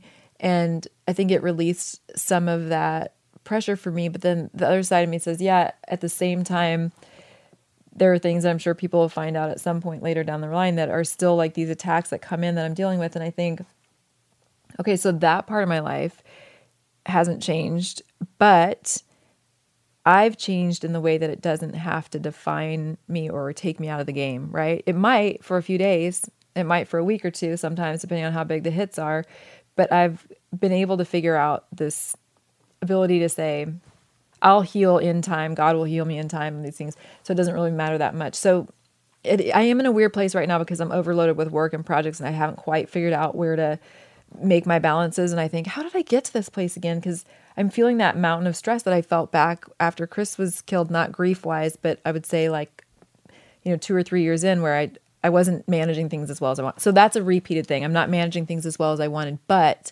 it's a week instead of a year, right? And I'm going, okay, I recognize this. I know how to do this. I just need to take a break. I need to, reorganize. And so I think it's interesting to me that you asked that today because I would have probably said a few weeks ago, I'm amazing. And today I'm like, oh, I'm always going to be some part of me is going to be a mess. But I do feel pretty good about the way that I know how to cope with it. And one of the primary ways to cope with it is to find some time to play, find some time to check out, and you come back 10 times more effective, efficiently. In 7 years, so that is a really great question because on the one hand, my normal response is I've decided to not ever feel like I can predict anything anymore. And that's sort of a protective mechanism, a realistic mechanism, that kind of thing. As humans, we're naturally driven by the search for better. But when it comes to hiring, the best way to search for a candidate isn't to search at all. Don't search, match with Indeed. When I was looking to hire someone, it was so slow and overwhelming. I wish I had used Indeed. If you need to hire, you need Indeed. Indeed is your matching and hiring platform with over 350 million global monthly visitors, according to Indeed data, and a matching engine that helps you find quality candidates fast. Ditch the busy work. Use Indeed for scheduling, screening, and messaging so you can connect with candidates faster. And Indeed doesn't just help you hire faster. 93% of employers agree Indeed delivers the highest quality matches compared to other job sites, according to a recent Indeed survey. And listeners of this show will get a $75 sponsored job credit to get your jobs more visibility at Indeed.com/podcast. That's Indeed.com/podcast. Terms and conditions apply. But I look at it and I think my kids will be out of the house, which will be really different for me. And I will have a different, maybe sort of freedom depending on what they're doing. And, if who knows, right? If they're playing sports or something, and I'm sure I'd like to go see some of their games or whatever. If they're not in come on, college, you're going to want to move to wherever they are. yeah, but I'm not going to. That's the thing. I'm If not I going wasn't to. married, I probably would have. I know you moved would have an apartment. Oh, you totally would. And you know what? And Hunter would love it. And you wouldn't be like all up in his business, but you'd just be there for him to hang out with, right? I guarantee you, he wouldn't have a boot on his leg right Yeah. now from not going to the hospital on time. Oh God, when you said boot, dude, I immediately thought of the prison anklet. I was like, Oh, what gosh, the hell? no. Okay, yeah. Please, Lord, no. What do they call those? They call The them something. ankle bracelet? Yeah, but I thought it was. Anyways, the Yeah, boot no. from breaking his foot or something. What did he do? He stepped on glass several weeks ago, never got it taken out, and now it's so far in there, they need it to come out on its own, and they put a special boot on him so he doesn't put pressure on it. Oh my gosh. Yeah. Oh, I'm that's like, horrible. Hunter, what are you doing? Yeah, because Go you talk to him all the time. Why didn't he tell you this? Yeah, go to the doctor. Well, Yeah. when I saw him last week, he was limping. I said, "Why are you limping?" He goes, Yeah. "Well, a few weeks ago." I'm like, Hunter, you have to make better decisions. Yeah. I mean, That's it. I love that Just you're that's- making good yeah. grades, and that's the overall goal here. Yeah. But you need to make better decisions. For Yeah, for your health. Yeah, that's awesome. important. I know, that's funny. But I feel like I remember my son was saying the other day, he's like, well, this is actually like a year ago, maybe, I don't know. But one of my friends was like, dude, you know what he sort of said to me? He goes, I know people always say that you're going to get sick of your mom. He goes, but I don't really think so. Like, I actually just like hanging out with her, like just as a person, you know? And I was like, oh, He's that's so so nice. sweet. I know. And so he's really good about that stuff. And I feel like my daughter and I are the same. We just didn't have the occasion to say that. And it's different sometimes with, yeah, I don't know. Who knows? I can't predict it was what I was going to say because I feel like I'm really close with both of them, but I want them to live their own lives, but who knows what happens. And I do think that I'll be in a place though where maybe I'll be able to work out more. You know what I mean? And Yeah. maybe I'll be able to, and I could make time. I don't make as much time as I want to, but I'm just saying, like, I feel they're always going to be first. While I have them, they're always going to be first. Mm-hmm. And I don't mean that I self-sacrifice. I'm just saying it's the work and them, and I choose not to. I could easily go work out if I wanted to, but I usually have something. Anyway, longer and involved story, but yeah. Somebody asked me not too long ago how you were doing, and they said she always seems so busy. And I said, that's relative because yes, she's super busy, but she purposely takes so much time out for her children. Yeah. That it's perfect. Yeah. You know? Like, Yeah. to It's got what I do. you- Yeah. Yeah. To you, it's very busy. Yep. But to her, she's doing what she needs to do. Yeah. And to her kids, she's doing what she needs to. Like, she is managing her time how she Yeah. needs to do it. And I think that that's beautiful that you can, with all of the outside noise going on, Yeah. everybody pulling at you in every way that Yeah. that they do, you're like, you put that wall up and you're Yeah. like, okay, my kids are first Yep. and foremost. Yeah. And then I'll do other stuff. It is interesting because so they're at different time schedules and stuff. So like we do a lot of, it's not just one trip to drop and pick up but I always do the drop offs and the pickups and everything. And so during those hours when they're at school, it's like a crazed maniac trying to like get work stuff and, just get stuff done because I do, when I pick them up, not want to be doing that. And then they have sports and activities and dinner. And, then I'm like, oh my God, I'm going Is to he pass out. driving? Not yet. Permit, but not actual license. Yeah. Oh, I thought he was driving. Not yet. Close. I probably sent you a picture of him driving, but it's a permit. Is he gonna drive her when he? He will. He can. Okay. He's really good. I think he's a better driver than I am already. But the thing is that that will change things. I know that'll be a cool change. But I need to sleep because sometimes it's like, okay, I really do. Like I still literally lay down with them before they go to sleep or whatever, just because we're talking about stuff. Yeah. I don't know. And it's just different because I don't have a husband waiting for me in the bed either. You know what I mean? Yeah. So I do that. And so then by the time, I'm up before him and I'm bed after, but then I'll fix some other things. Okay. So set all that aside and I just learned the coolest thing. Enneagrams. Have you ever done that, right? I'm not diagnosed ADD, but I'm definitely ADD. Yes. And I can't finish it. Yeah. The test. Yeah. And I like too many different things. It only know. lets you choose one. And I'm like, no, I need a top Okay, 3. I think I already know what you are then, because there are there's one personality type on there, and it's mine, and we're afraid to commit to one because we like more. Yeah. And there's I can't. yeah. So okay, I'll send you a really simple fast test that I did that I could Okay. focus on. But one of the things that is true about this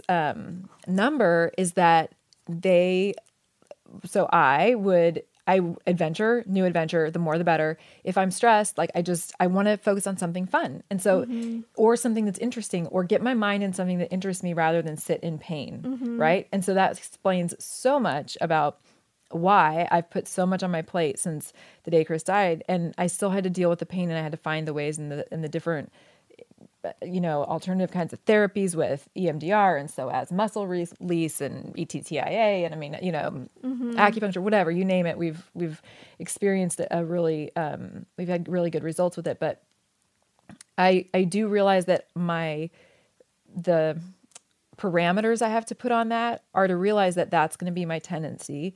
And so I need to shut it off and be healthy. I can shut it off for my kids, but I have to, even after that, shut it off for me to be healthy. Right. So I was because if you're giving too much of yourself, it's not going to be healthy. Right. Because I do a lot for free. That's actually the biggest thing is that my heart says, so I run the foundation for free, and then I'll do speaking stuff sometimes for free. I try not to do too much of that, because if they're usually not during, because it's usually not during the time that they're in school. That's the biggest thing I try to explain to people is if you or if it's Marcus, whoever is taking time, and I know that it's going to bless your organization, but it's taking away from his or her family. It is. It's there. I heard it said so well one time when they said, every yes I give you is a no I give my family. And I was like, ooh, that's like that makes it very succinct and clear. But so I think that's the thing I'm wondering about, and I have to pay attention to, is my heart will always say help. And so I sometimes will plan so much of that, because I'll look at the calendar and go, oh, I could fit that in there, forgetting that I've committed to write a book and do a jewelry line and do all of these other things. And then all of a sudden when those times come, I'm like, ready to get frustrated. Crack because I didn't do it well enough. So I do like to have a lot of things going at once, so that kind of ADD creative side can go, oh, I've got a little adventure here. Multitasking. Yeah, let's do that. Okay, so fun tip. Do you know it's physiologically not possible? Really? To multitask? Your brain cannot do two things at once, which is why burn victims, they're putting like these really elaborate games on in goggles, because the brain can't do two things at once. It can't even feel the pain, but it has to be so elaborate that it sucks them in enough to kind of. So what we're doing is we're bouncing back and forth. So like if I'm talking to you and I'm kind of paying attention to the dog on the floor, right? My brain's actually bouncing back and forth. So the more we multitask, the more ADD we get, because we're training our brain to do it more. Yeah, that's not But good. the more ADD you are, the more you multitask. And so it's like a very vicious cycle. I pride myself on being a professional multitasker. You are, but you're brilliant at it, right? But if you realize you're tired at the end of the day, one of the things you can try, and I try it sometimes, is you'll have to leave your phone in another room. You have to leave it in another room and then say, okay, I'm going to focus on this for 20 minutes and set a timer and see if you can do it. You probably feel like you're going to lose your mind. Yeah. Because you'd feel like you're missing something. I check my emails when I go to bed. Yeah. And I check my emails when I wake up. And for some reason, there are always emails when I go to bed. Of course there are, because you're busy. And when I wake up, and I wake up before the sun rises. Yeah, that's because you also have a million things. And also a million people to help. Like if somebody says, Melanie, can you help us? You're like, yes. When? Who knows? I'll just get get it done. You're good at emails though. Emails and voicemails I suck at. And I just left a new voice recording on my voicemails. It said, full disclosure, I suck at getting back to people on voicemail. Leave one if you want, but if you really want to get a hold of me, text me. I need to do that. Well, I just was like, I feel bad for people because I'm really bad about emails, and they probably think I'm in voicemails, but I always check emails, but I never check voicemails. Yeah. Don't even leave a voicemail for me. Okay, there's a meme that you need to do. It says like, hi, it's Melanie. I haven't checked my voicemail since 200005. Right? Whatever. That's probably your Since a flip phone. Yeah, so exactly. Go ahead and leave one if you want, but I'll never get it. Oh so, my gosh. I know. It's fun. Well, I could talk to you all day long. I know. I could talk to you all day long too. Is there anything you want to talk about that you have going on, your jewelry or anything? Yeah, I mean, so we're pretty excited about it, and I'll let you know when it comes out, but it's a faith-based jewelry line, and I have a faith-based children's book. So I don't know. I mean, like you said, I'm doing a lot. So if people want to find out, they could go on Instagram or something and find me there, and I'll try to keep people updated. But I'm hoping that some of these projects that will be paying gigs will be start kicking in along with the other stuff. But I mean, honestly, even those, we're always giving percentages away. And I mean, I feel good about it, and I think that's important. I know you guys do the same thing, but yeah, I don't really think so. Although I kind of feel like I want to interview you. Having said that, Andrew's like, we've been here in an hour and a half. We won't. Okay, but what's your craziest fashion trend? Me? Yeah, that you've done. Oh gosh, I'm anti-fashion. But you always look fashionable. So I've always been the bum. okay, but you're fierce with your shoes. Your shoe collection is Yeah, I am, but a lot of it is when Marcus and I first met, he didn't know Yeah. what to buy me. Yeah. And he only bought me shoes. really For years. like stilettos. Yeah. Oh my god, that's Never worn 'em. hilarious. That's hilarious. Never I didn't worn know 'em. that. I hate stilettos. Well, I know. I mean, I've seen you at some events wearing them, but the funny thing is, I've seen your closet with them in there, Oh and my it's gosh, like my closet is is- fabulous. Yes. Okay. It's not a good representation of me. Right. I know, but I figured. Which you go is to some- why I have a really badass Poshmark. Oh. Oh. Okay, you're gonna have to teach me how to do that. Actually, I do need to know how to do that. Is there like a handle for you on that? I don't even know what it is. It's not my name. But I'm addicted to Poshmark. Awesome. I like a bargain. Oh yeah. And I like being able to make money. You know, Yeah. I feel like Yeah. we've, especially us and like the community that we're in, we're always expected, like you just said, you know, we're always giving percentage back. Yeah. It is expected of us Yeah. to work for free. I know, which is weird. 'Cause Which really yeah, sucks yeah. because before I met Marcus, I was never expected to work for free. for free. Yes, you were allowed to make a living. But then yeah. I married him and everyone expects him to work for Yeah. free because he suffered. Yeah, I And know. that's really, It's backward. but I'm a business person Yeah. and I come from a business family. Strong business family. Yeah. So I don't understand that. No, and you know what's interesting? This is good for you to know too. It says in the Bible, pay the workman what the workman is due. Yeah. And so if that helps you at all, it's biblical that we are not expected to work for free. We can Right. do a lot of stuff for free and for good, of course. But Right. that shouldn't be the expectation that anybody is supposed to, it's nice. We can do Right. it once in a while, but it shouldn't be the norm, really. Well, and I do a lot of things I know for you do. free. You I guys mean, do a shit, I ton don't of get stuff. paid. I'm not getting paid right now. Yeah. Okay, fine. Jesus, I'll pay you, Melanie. No, I'm just kidding. I mean, I don't do any of this Oh, team never Melanie, you quit do stuff. more for people than anybody would ever imagine. Like, But it's- I do, when I see other people Yeah. working for free, yeah. it makes me mad because Yeah. I'm like, they are worth Yes. Money. their time. I I'm know. not saying they need to be millionaires Yeah, or I know. whatever. I'm just saying if you go and spend 5 hours doing Yeah. something, you're going to expect to get paid for that 5 hours. Why would you expect someone who suffered Yeah. and that you want them to share their trauma Yeah. to do it for free? Yeah, because you do get emotionally wasted Yeah. after you share your trauma. I again. just, Yeah. I have a very hard time with that. That's but- because you see outside of yourself. Well, yeah, Yeah. and I think it is because I come from a family that creates businesses, and Right.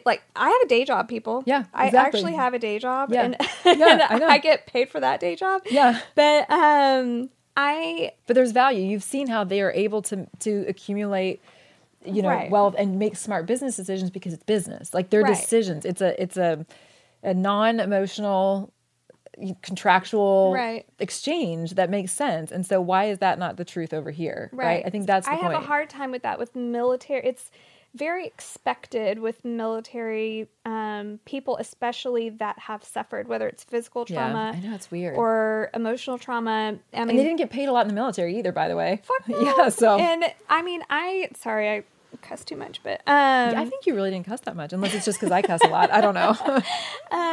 but I mean, we have the Team Never Quit Speakers Bureau. I mean, you obviously know that. Yeah. But for the listeners out there, we get so many requests Yeah. for Taya, for Chad Fleming, for different people to leave their home, Yep. to go to another state, Yeah. spend the night, Yeah. and go spend time with people Yeah. for free. Yeah. And know. I'm like, I know. just think about that. Yeah. If you're the one asking, I'm not trying to shame you. I'm just saying, think about it. Yeah. Think about what you're asking. Because a lot of people don't like to travel an overnight or 2 nights is a big deal. for a Yeah, lot and of they're people, like, oh, it's just one night, and they'll have fun. We're gonna make it fun for them. No, it's actually it's work. it's work. Yeah. And their child that's Yeah, home that's the with a part. sitter doesn't think that that's fun. That's true. So that's something I've never addressed publicly, but I Maybe it's a do good time have to a do it. resentment. Yeah.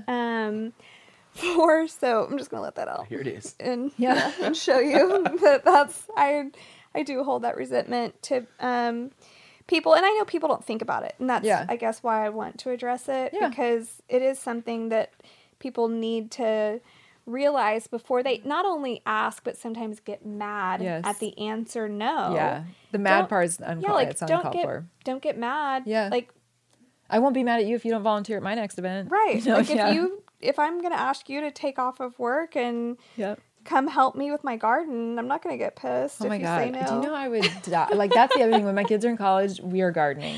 Like you, I have a million things that I want to do for me. I know. And one of that is this big like outdoor lifestyle brand of I would love to be able to harvest my own tea and do that line. It's still in my head. I really want to do it, but I want to do it under this one big brand. Okay. I just one day. You'll get it. I know. It's like all the pieces are kind of like, it's like what's that, Plinko or whatever, where it goes like this. I feel like sometimes that's life. Like they're still coming down the pike and they're going to settle and then it's going to be like, one day. Watch out.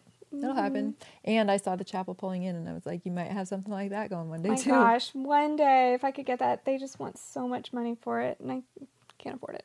But one day. Or you can build your own. You know what I mean? So my therapy is gardening. Me too. Yep. Or traveling, which me too. With kids, it's so hard. You have to work around their schedules. Yeah. So gardening is my thing. So we'll garden and travel. But speaking of therapy, and I think this will be helpful for other people, I've met your therapist. Yeah. And I love her so much. Do you want to share that like method at all? You're talking about Lana? Uh-huh. Mm-hmm. So ETTIA is what it is, like Echo, Tango. What's the I? I don't know. Igloo? Well, sure, let's go with that. A Alpha, whatever that is. I usually, it's so funny. I'm like, T like Tom. I mean, I don't know the military. Yeah. G like God. Yeah, exactly. God. That's so F like Faith. Yeah. J like Jesus. Anyway, it's pretty cool. It's really cool stuff, but it's all sort of brain pathway stuff. And so instead of having to talk about your trauma, which just has you relive it, you use your eye movements. And for hers, that ETTIA, it's an organization. You can look for your zip code. But you look at different colors and they expand and contract. And it's a diagnostic tool to what emotion is actually causing you the most pain. And I just find the way that our brains are, it's all scientific based. You can look at brain mapping and figure it out. It's the coolest stuff. And it's so non-threatening. It's just, you're looking at colors in different ways and your eyes will do the work. They'll expand them or contract them and tell you what your problem is. And I freaking love that stuff. But she moved to Austin. Oh, she did. Mm-hmm. So you got to go to Austin to see her now. Every really once in a while she comes back to my area, but. Well, awesome. Thanks for spending the day with us. Thank you for having me and bringing me down to Houston. Yeah. Andrew, all right. That's a wrap.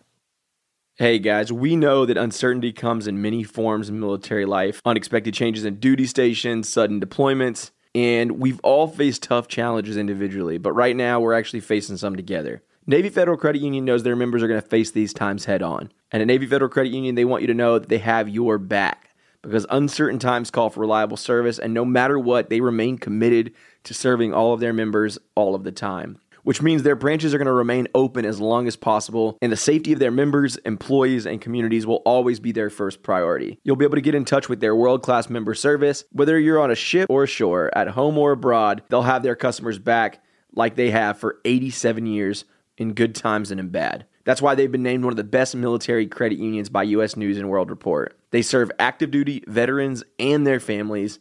And at Navy Federal Credit Union, their members are the mission, insured by NCUA.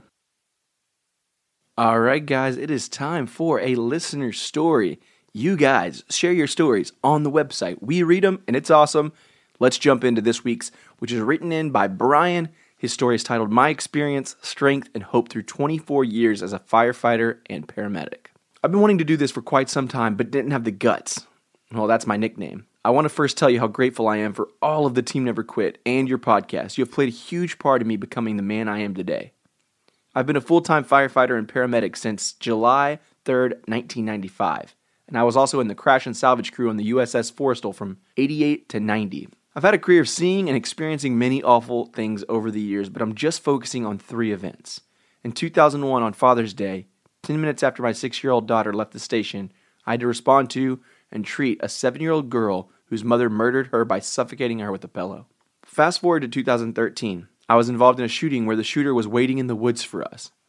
He was shot, but lived by police department, and fortunately the rifle jammed due to wrong ammo when he pointed it my way while squeezing the trigger.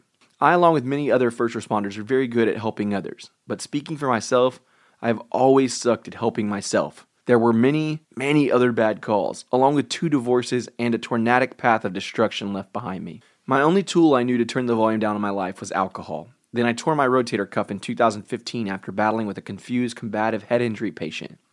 Due to the 4 anchors I needed to repair it, I was going to be out of work for 6 months, and I began fine-tuning the skills for my one tool.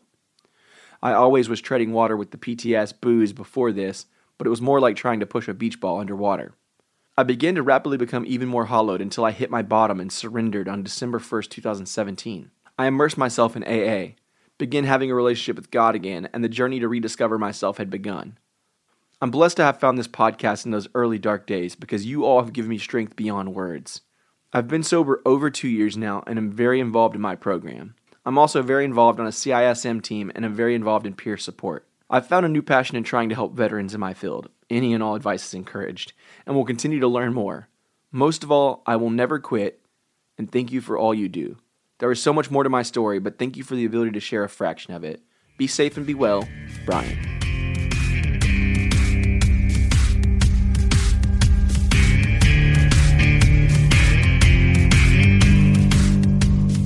Oh man, that was a great interview, and I'm not a crier normally. Normally is the key word there, because this interview was really, really powerful. I feel like I'm setting this pattern of very sad, yeah, what the heck, like, emotional interviews, and that's not my goal at all. But I know, but I don't know. I'm a total empath, and when I can see someone's feelings, I cry. So I'm sorry for everybody listening that all of my interviews that I've done have been extremely emotional, or at least I've gotten extremely emotional in them. So everybody can pretty much call me a big wimp, probably true. But yeah, that was super powerful. You definitely get a glimpse of Taya in a more intimate way, a behind the scenes way, because normally, like you said earlier, she does an incredible job speaking. She's been on the Patriot Tour with us for years, since it started. And she's a very powerful speaker, but you never get that like emotion, the raw emotion out of her speeches. So yeah, not like this interview. Yeah, like this interview is just really good, and she gets super raw, and I love it. Yeah, Taya, thanks again for sharing your story with us. We love you. We can't wait to be able to see you again, because we miss human interaction. You know. I know, but I love Taya's post. I mean, if you don't follow Taya on social media, please go follow her pages. She's such an inspiration on social media, and she just pours her heart out, and it's really cool to see how she uses that platform. Yeah. Well, if you loved this episode, please do yourself a favor, do us a favor, share the episode with a friend. We drop new episodes every single Wednesday, and we love that you guys listen and follow the show. It really helps us out a lot. It means a lot to us that our stories and the stories that we share make an impact in your life. Make sure you subscribe. We're on Apple Podcasts, any other major podcast player. If you want to follow us on social media, you can check us out at team_neverquit. Can't wait to come back with another episode. We will see you guys next week. See ya.